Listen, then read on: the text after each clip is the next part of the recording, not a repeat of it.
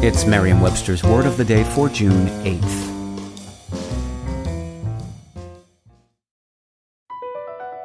Across America, BP supports more than 275,000 jobs to keep energy flowing. Jobs like building grid-scale solar energy in Ohio and producing gas with fewer operational emissions in Texas. It's and, not or. See what doing both means for energy nationwide at bp.com/investing in America. Today's word is gest, spelled G-E-S-T. Gest is a noun that means a tale of adventures, especially a romance in verse. It can also mean more broadly adventure or exploit. Here's the word used in a sentence from Guy MacDonald's book entitled England.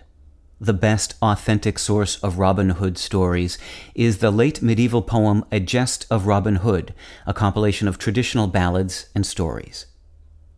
Let the Queen know of our jests, Antony instructs his men after a hard-won victory on the battlefield in Shakespeare's Antony and Cleopatra.